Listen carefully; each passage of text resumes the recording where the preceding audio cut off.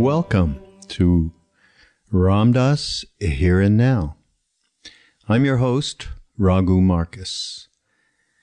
Well, I've gone back into the archives of ramdass.org, and it's really an embarrassment of riches. There's so many things. Now, I've known Ram Dass since the late 60s, and I know how much he was on the road in between the first and second time that he went to India, and then subsequently.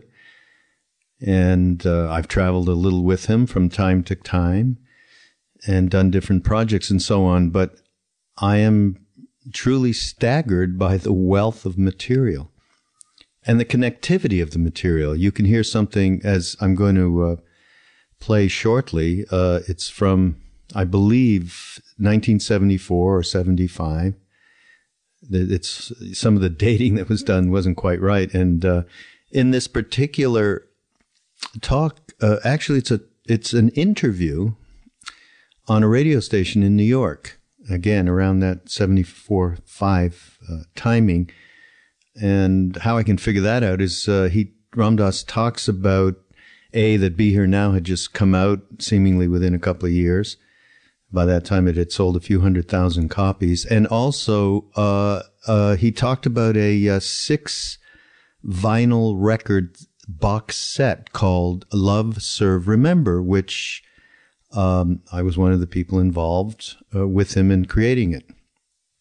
And that was also based on, that set was based on some radio shows he had done with a man named Paul Gorman, lovely man in New York, who was on BAI, a famous station that's still in operation in New York, well known.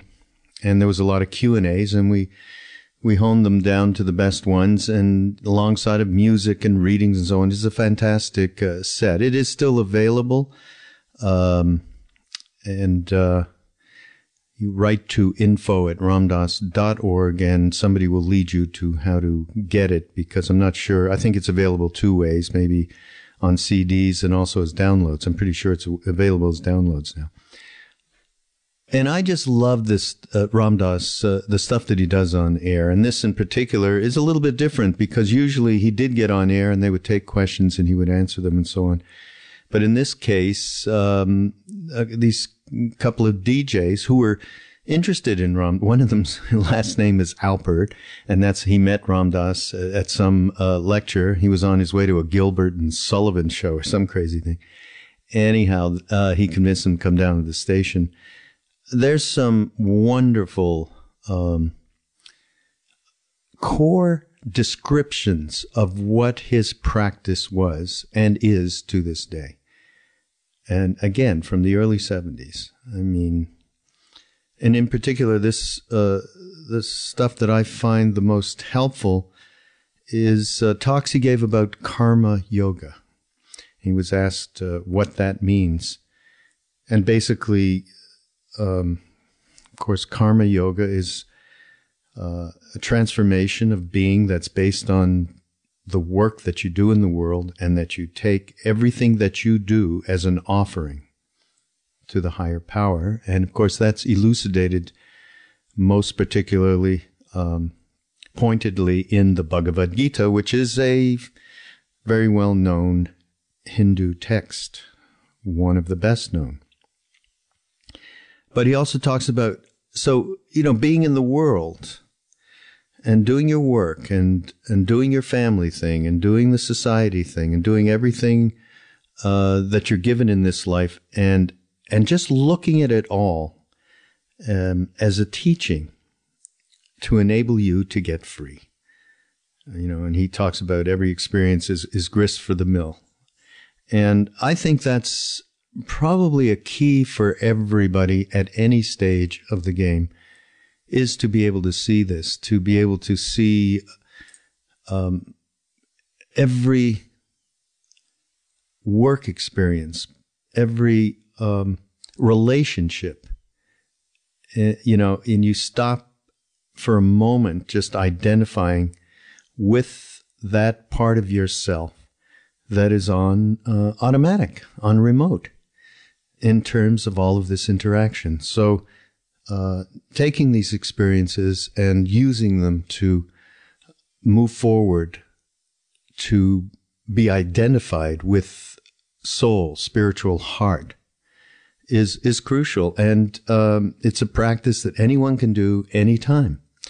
Now, in other lectures I know and talks that Ram Dass has given, he talks a lot about being able to use awareness and the witness in order to do this. And what else? See, he talks about getting off of planes. At the time, he was walking around in robes and long hair and long beard, and he looked the part of Jesus. And it's because he had just come from India, and I think for a number of years in the mid-'70s, he dressed like that. And then I think as 1980 came about, he cut it all off. I guess it just was attracting too much attention to the outer physical manifestation that people were getting lost in it. But he would talk about getting off the plane, and you'd see all these beautiful, pious people looking at him. Oh, Baba Ram Dass has come, and then there was the other people waiting for the other people who were coming off the plane who didn't know him from Adam. And they were all looking at him and going, who's this weirdo? So you had two completely different perceptions. And the DJ said to him, well, how do you deal with this? And it's part of karma yoga, just dealing with the fact that behind everyone's preconceptions about people, how they look, how they act, is us. And he said, and my practice would be to just see them as my guru, see them who they really are behind of all of that. And, he talks about how, some of them come and that they're, the piousness is just engendering this respect that's not real and it's not substantial. It's just projection and, feeds ego. And that's just Maharaji's way in that moment to just show you where you're not. So again, each experience is just conducive to becoming free. Every experience with every person, every experience with every object, with every with whatever work you're doing and so on. A really important part of this talk. Some of it, the rest of it is, Ram Dass being who he is, and more of who he was back then, which, as the guy said, I walked into this hall to see you, and I didn't know, I thought I had walked into a comedy club. And, it's interesting, Ram Dass's response to that. But the bottom line is getting to the place where we cease to be identified with our individual differences. I think that's one major point that comes out of this particular interview, rather. And in the interview, he talks about this. I mean, boy, isn't our world right now made up of so much individual difference and so much opposition and so much other than? I mean, we look at what's going on in our society today, where this country is so divided, especially with these political conventions that are going on. I mean, I myself have such a hard time having compassion, for the other side. It's tough. It's tough. That's why, Ram Dass talks about how he used to put George Bush's picture on his altar, and just to find that soul behind the sort of bad incarnation in terms of the things that he did that affected so many people negatively. So karma yoga, it is absolutely an essential ingredient in coming to peace with yourself, with ourselves. And so here it is, Ram Dass, here and now, karma yoga. 106.7 FM, WRVR in New York. Hi, I'm Arthur Alpert. The program is Connections, and Ram Dass is here, and we'll talk with him in just a moment. What about Timothy Leary? Yeah. Who we could mention in this connection. Yeah. What is his current status? He's in jail. Timothy is serving, at the moment, he's serving 10 to 20 years for possession of 2 roaches. Yeah. And Marijuana. Cigarette stubs found in an ashtray. Yeah. That's the technical charge. The political, social charge, of course, is that he is corrupting mankind. He's an evil force in the society, and a witch of the in the witch burning days, and he should be punished. So he's a political prisoner, as far as I can see. Yeah. Yeah. And he's facing 2 or 3 more charges after that one is over. So I assume he'll serve 3 to 5 years now. He's at Folsom Prison in California, which is a good place to do your time if you have to. And if you feel, if you need any extra impetus, last night Spiro Agnew became a civil libertarian. And lovely, I didn't hear that. Oh yes, he made it. One day he's very upset about a lot of things like pretrial publicity and the use of immunity by prosecutors and stuff like that. And he is really concerned about the individual's rights against the criminal justice system. So maybe you ought to write to Spiro and ask him to get in to help Tony Maynard and Timothy Leary and so on. He and Jimmy Hoffer can all get together, right? Start a committee. Yeah. Oh, I have to read you something immediately. Okay, go ahead. Hey, I forgot to tell This you. is incredible. Eve Kaufman is here too. That's the higher voice. Yes. Look what I came across in Be Here Now. Yes. You don't seem to understand. You are in prison. If you are to get out of prison, the first thing you must realize is you are in prison. Just thought I'd read that. Yes. Hey, let me, at the risk of sounding old-fashioned and linear, let me tell you what, let's start all over again. I'm Arthur Alpert, that's Ram Dass, and that was Eve Kaufman who just said that, or just read that from Be Here Now, a book Ram Dass wrote. Actually, as I remember it, it says on the title page, by Richard Alpert, Becoming Ram Dass. It doesn't say by anybody. It's not by anybody. That's the first chapter, is the transformation of Richard Alpert to Baba Ram Dass. There it is, the transformation of Richard Alpert to Baba Ram Dass. And Richard Alpert and Arthur Alpert are not, as far as we know, related, but well, as far as we know, we're related, but as far technically on this level, we may not be. in the old vulgar. And of course, Ram Dass is... No, I don't want to tell you about him. You'll find out about him. Most people know who he is, and those people who don't know who he is will find out perhaps better by when we talk than by. You want me to say who I am? Yeah, who are you? Shall I give you the 1-minute curriculum vitae? 1-minute resume. Richard Alpert was a middle-class Jewish Boston boy. Went to public schools, prep school, Tufts College, Wesleyan University for master's, Stanford University for PhD. In research in child development, personality, Freudian theory, and so on, and did clinical psychology as well. Primarily research, teaching psychologist, 1958. Went to Harvard and became a member of the social relations department, teaching courses in Freud and psychopathology and stuff like that. 61, took psilocybin with a friend, Timothy Leary, who was my first major teacher in this conscious spiritual journey. That started me on a journey which led to my being fired from Harvard in 1963 and being, with Timothy, a kind of a jet-set hippie, working, researching psychedelics until 1966. At which point I went to India. At that time I was giving lectures for the National Institute of Mental Health I was the bad guy on a panel of good guys. The good bad guy. Tim was too bad as a bad guy. And 67 I went to India with a friend, David Padua from New York. And in the course of that journey I met an old man in the mountains of India who blew my mind. My Western rational mind, finally, which LSD hadn't quite been able to do. And I ended up becoming a devotee and staying in India that time for 6 or 8 more months, and then 2 years later for 2 years.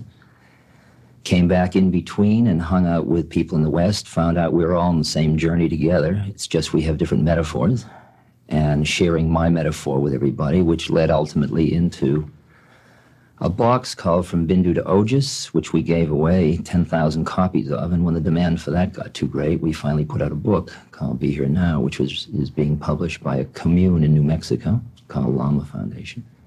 And that book was Be Here Now, which is an underground book, is the best way of describing it. It's not visible on the Time magazine circuit, which is really, it's interesting. It's only for those who seem to need it. And it's now sold about 350,000 copies. And it's really nice. It's very pure. And then this year we put out some records, which we'll talk about as the day goes on. So my work is my work on myself. My understanding of my responsibility as a human being is to alleviate suffering of all sentient beings. And each of us has to find the way in our hearts that we do that. But we have to understand that whatever we do, the way in which we do it is really kind of important. And the way we do it is a function of how conscious we are about ourselves. And my work is to serve other people, but only in relation also. It all becomes my work on myself. That is, I'm a karma yogi. So I do what I do, but I do it in order to come to God, is the straightest way I can say it. And what I do, I don't really know what I do. I give lectures and I hang out with people. And I just generally learn how to love people, serve people, remember God. That brings you up to date. Until the last part there, I thought you'd get the job. But that last part, I think you're overqualified. And that was a curriculum vitae, you see. Yeah. I lost you there. Forgotten where you were. Right. That karma yogi, you were translating that, but do that again. Well, the best statement of karma yoga is in the book called the Bhagavad Gita, which is one of the basic Hindu spiritual texts. And it's a form of yoga, which means union. It's a form of transformation of being, coming into the spirit, coming into consciousness, coming into love, whatever metaphor you want to use, that is based on your daily work in the world. That is, it's a way of taking what you do every day and using it as a conversion vehicle so that you do what you do, but you do it like as an offering. It's like when people say grace before meals, that in the West has gotten to grace, let's eat, that kind of thing. But the real thing is to convert the whole meaning of the experience of eating. And so with working, so with being here today, it's like which reality you're living in. Like we can live in the reality we're in a studio and there's static on the earphones and there's you and I and so on, all this. Or I can live in a reality that I'm coming to God and that all this is a teaching that's being given to me to help me get there. Okay. Now, phenotypically on the outside, it may not make any difference as to what we talk about. But at a deeper level, it does, because in one way, I'm getting out of the egocentric predicament of I got something to say or something like that. All of this is lawfully unfolding as far as I'm concerned, and I'm including what I'm saying. Yeah, and it's important to me because this program is for me something a much slower process, but something like the process that you went through. I understand. That you described. This is your work on yourself, this program. Yeah, sure, exactly. I understand that. Yeah. I want to go back. I sort of met you first in Be Here Now, in the book, which Molly Scott gave to me. Some of RVR people will remember Molly, who Ram Dass just said he met last week in India, which tells us where she is, at least on one plane. On one plane, yes. And then I was at Hunter College about 6 months ago for Gilbert and Sullivan. And I noticed that all the straight people were going to Gilbert and Sullivan and all the other people were going somewhere else. And I followed the other people. And there I was for the last 15 or 20 minutes of your appearance there. And introduced myself as another Alfred. And that's how he is here. Just another It's just another Gilbert and Sullivan, you understand that? Contemporary Gilbert and Sullivan. Another aesthetic sham. Would you? Well, I was about to say, would you sum up your philosophy as patience? Okay. I walked in and it was a fantastic show. You were, I walked in and there you were in that nice white thing. You were dressed in white. My father said a funny thing. He saw me at the Universalist Church about 4 years ago. And the backdrop in that church is Christ washing the feet of the disciples. He was in New York at a meeting of his President's Club or something like that. And I said to him, why don't you come over? I'm speaking at him. He came over and the place was mobbed. And at one point he leaned over to his soon-to-be wife, his second wife, and he said, he says, I feel just like the Virgin Mary. I was sitting up there in white with flowers against the backdrop of Jesus, and he just got carried away. Well. What hit me was there you were in white, and it was quite a scene, and then you were pretty funny, and I thought, now wait a minute, is this Ram Dass or is this a Jewish comedian just taking it one step further? And if you find out, let me know.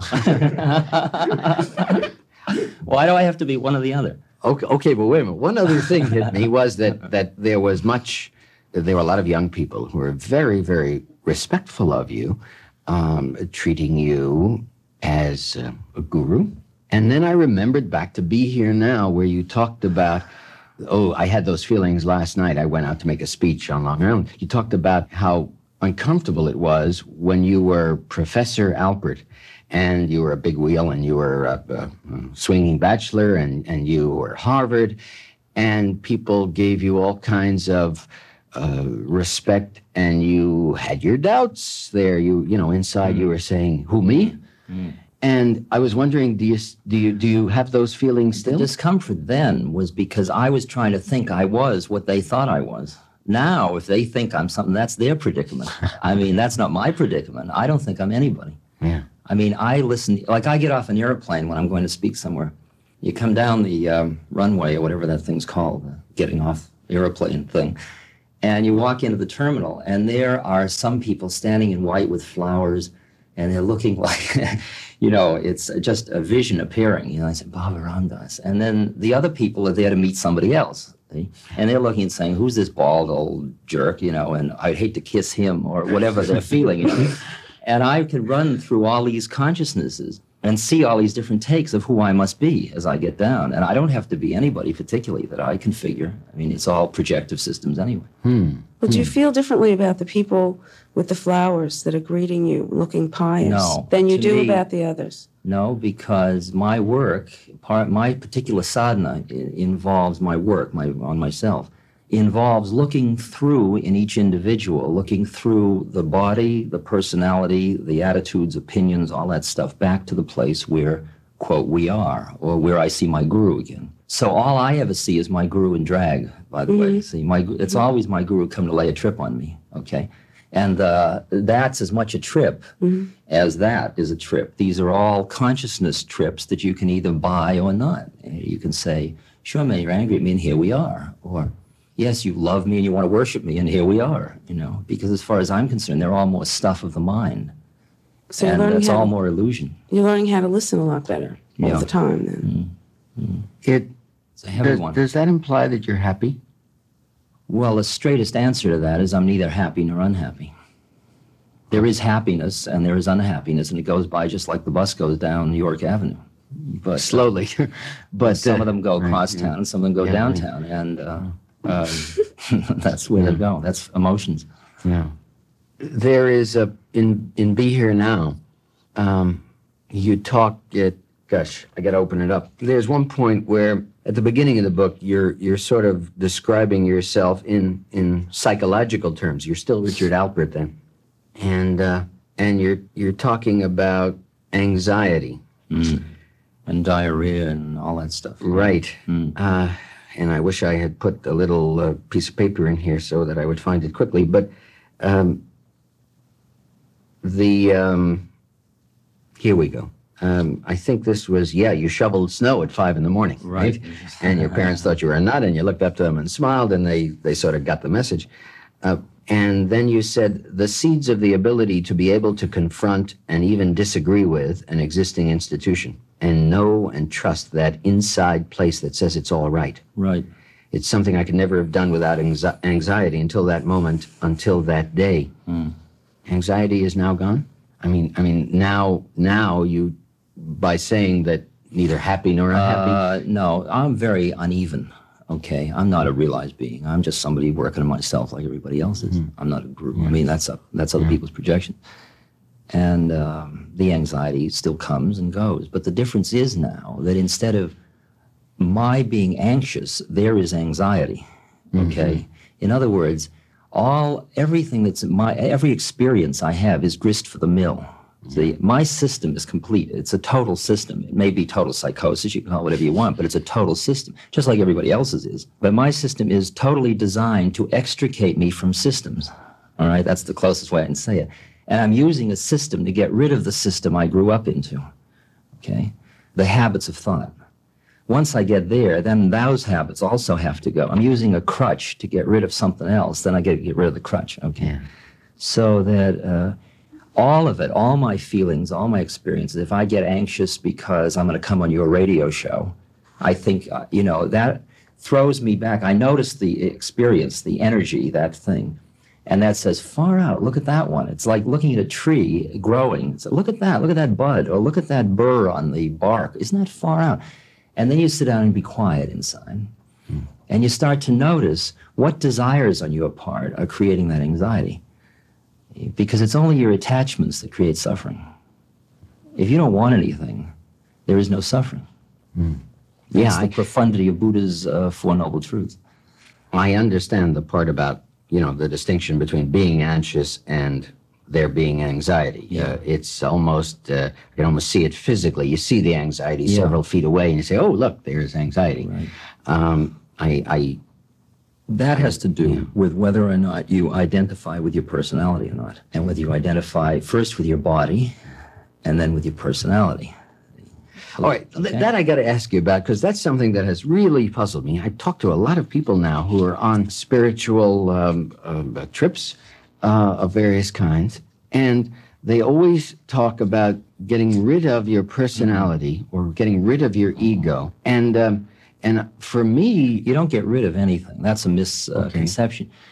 What you get rid of is the identification with it. It goes on perfectly, like your heart continues to beat, although you're not saying beat, beat, beat, beat. Well, in the same way, your body can work perfectly, optimally, without you having to be self-consciously identified with it. See, most of us think for anything to happen, we've got to get behind ourselves and push, right?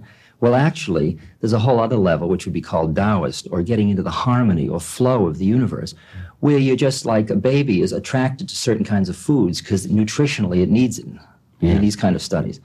And in the same way, we're so far off in our minds, into our rational minds, we've gotten so away from the harmony of our body and our personality.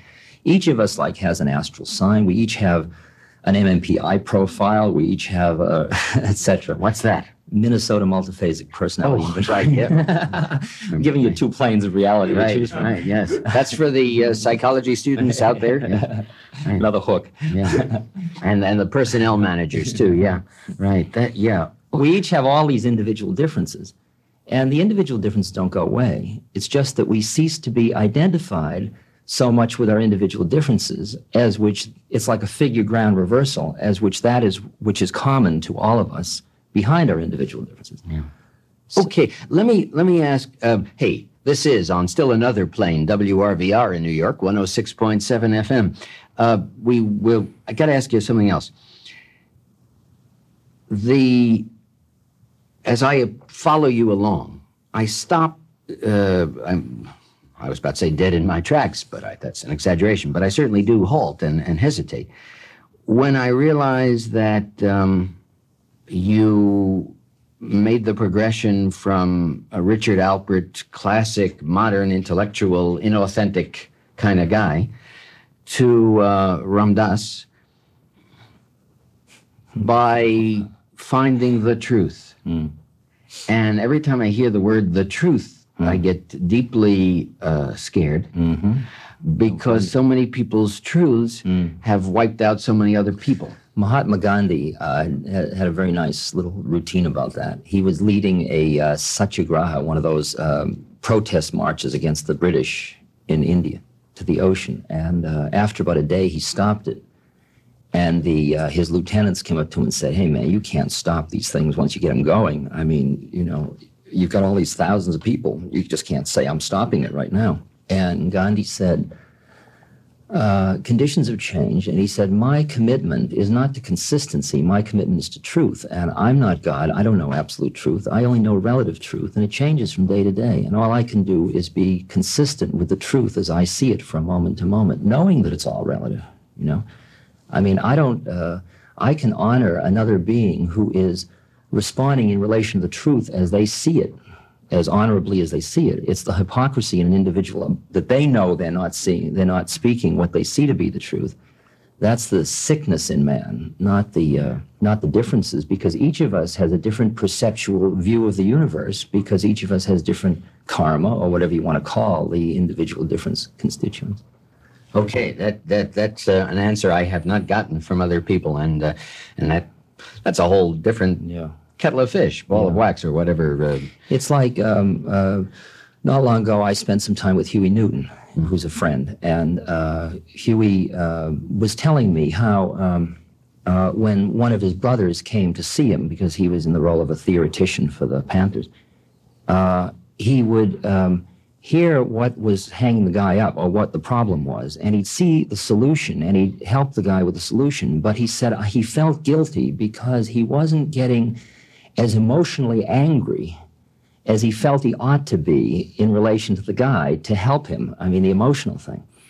And I said, the predicament is, as he became more conscious that who he was not, he wasn't as identified with the role, he felt he was losing his effectiveness. And what I was saying to him was that he was increasing his effectiveness because his consciousness, being less attached, was able to perceive more of the field, and he could convert the Panthers and his own position into a way that really relieves human suffering, just doesn't create more of it in a kind of a us against them kind of mentality. And that's my feeling, is that, like, and when he said to me, you know, what should I be doing? Or when we talked about it, I said, you just be essence Huey Newton.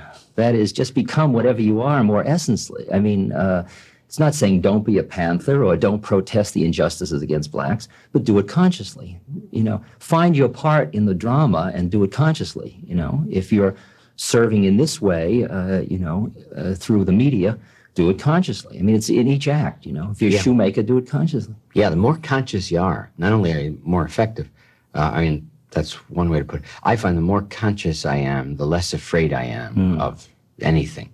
And exactly. But it's very hard to get up there, to see it all underneath. Every time you trip, just get up. Yeah. I think from now on I'll get up, because I'll lose the microphone. Hey, we'll interrupt again. We'll take a break, and we'll be back with Ram Dass. We're back, and I just said, hey, I said to the engineer during that break, I said, hey, when we come back, we're going to play the music. And there was consternation, because it seems that the turntable doesn't, and it's being fixed. And I hope that within a few moments we'll be able to play some of that music. Well, we'll just fill time. We'll pretend we're filling time. No. The